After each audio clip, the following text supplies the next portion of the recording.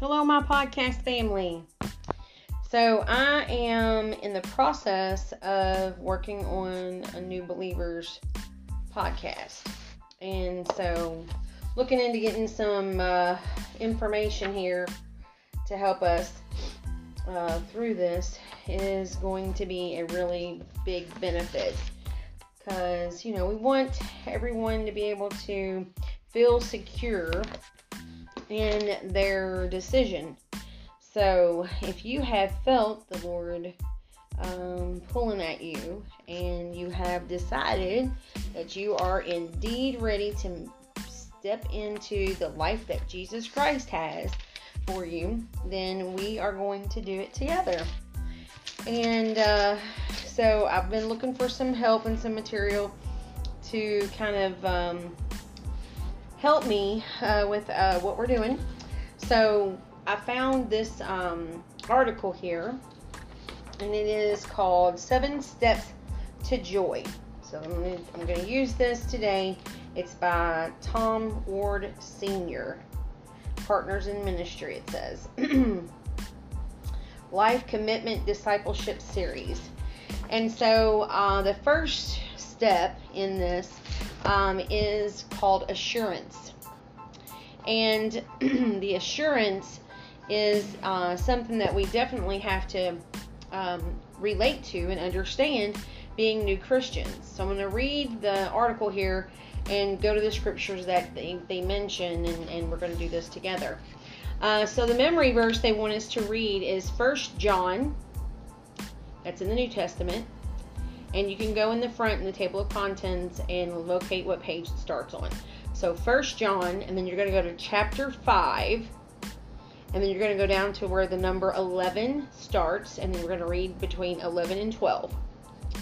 Okay, so 1 John 5, 11 through 12 says, "And this is the testimony God has given us, eternal life. And this life is in His Son." Number 12, "Whoever has the Son has life. Whoever does not have the Son does not have life." So that is our assurance in Scripture to show us that we need to be believing in Jesus Christ. It says here, "Why do I doubt?" And then it goes on to say, "Many new Christians are stunned because shortly after they are saved, doubts about their decision for Christ arises in their minds. Let me assure you that doubts are common to all. You're not the only one. There is an enemy who will pull at the doubts into your mind, put all the doubts into your mind that he can possibly set. That enemy is Satan. He wants to distract you and keep you from knowing about Jesus. Your next question is, why do I have these doubts? Actually, doubts are good for you because they cause you to get into the Word of God in order to find assurance of your salvation. Your salvation is a fact guaranteed by God's Word. Let's see here. It has some questions on the questions of doubt. Answering the following questions will help you to know for sure you are saved. According to 1 Peter 5 and 8, what does Satan want to do to you as a Christian? Let's read 1 Peter, and that's two, I think above. It's not very far from where we were already at. 1 John, it's before 1 John's. So we're going to go to 1 Peter chapter 5.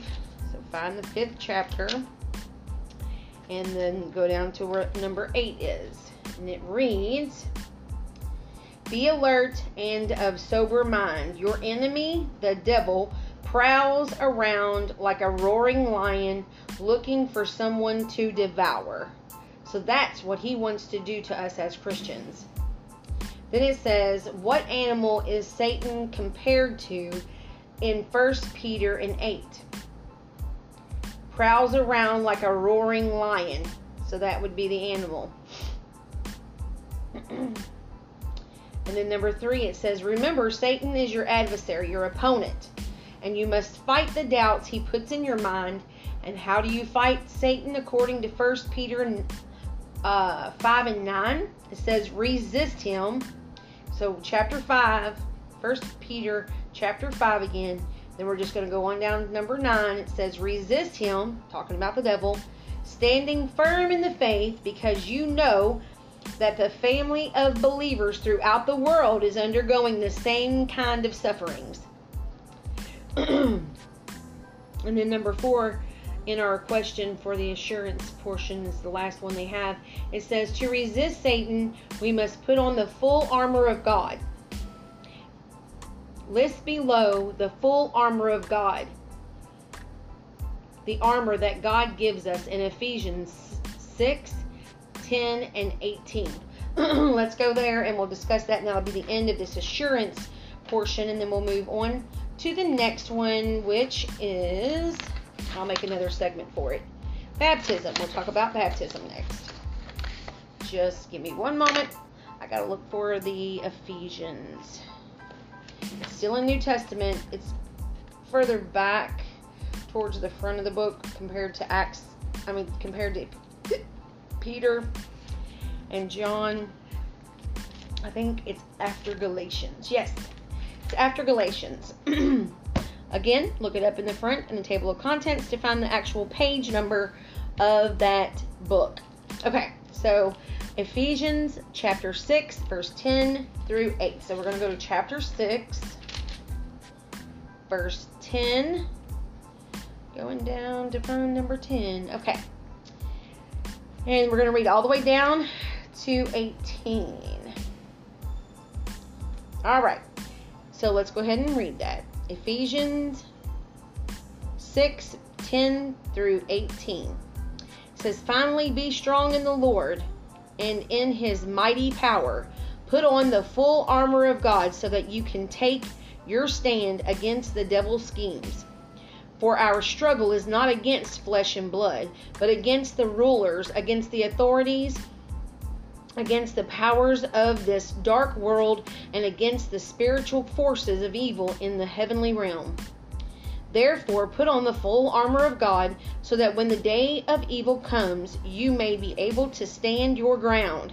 And after you have done everything to stand, stand firm then, with the belt of truth buckled around your waist, with the breastplate of righteousness in place, and with your feet fitted with the readiness that comes from the gospel of peace.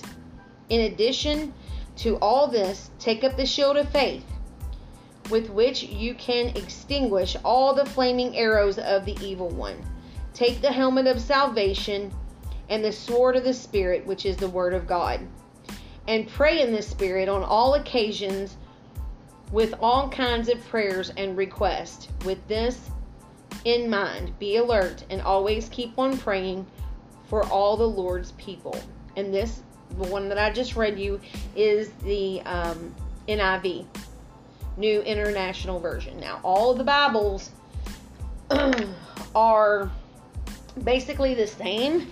They've come from the original text, which was written in Hebrew and in Greek, and people have this NIV, I was told, like thousands, or I don't even know how many people, but lots of different translators came together and they had to agree on every word that the original text had. So this was something that they did after King James Version, which was in like the 1800s, I don't even know, back in the day when they spoke, wherefore art thou Romeo, So the NIV doesn't talk like that. The NIV talks in the language that we use most today.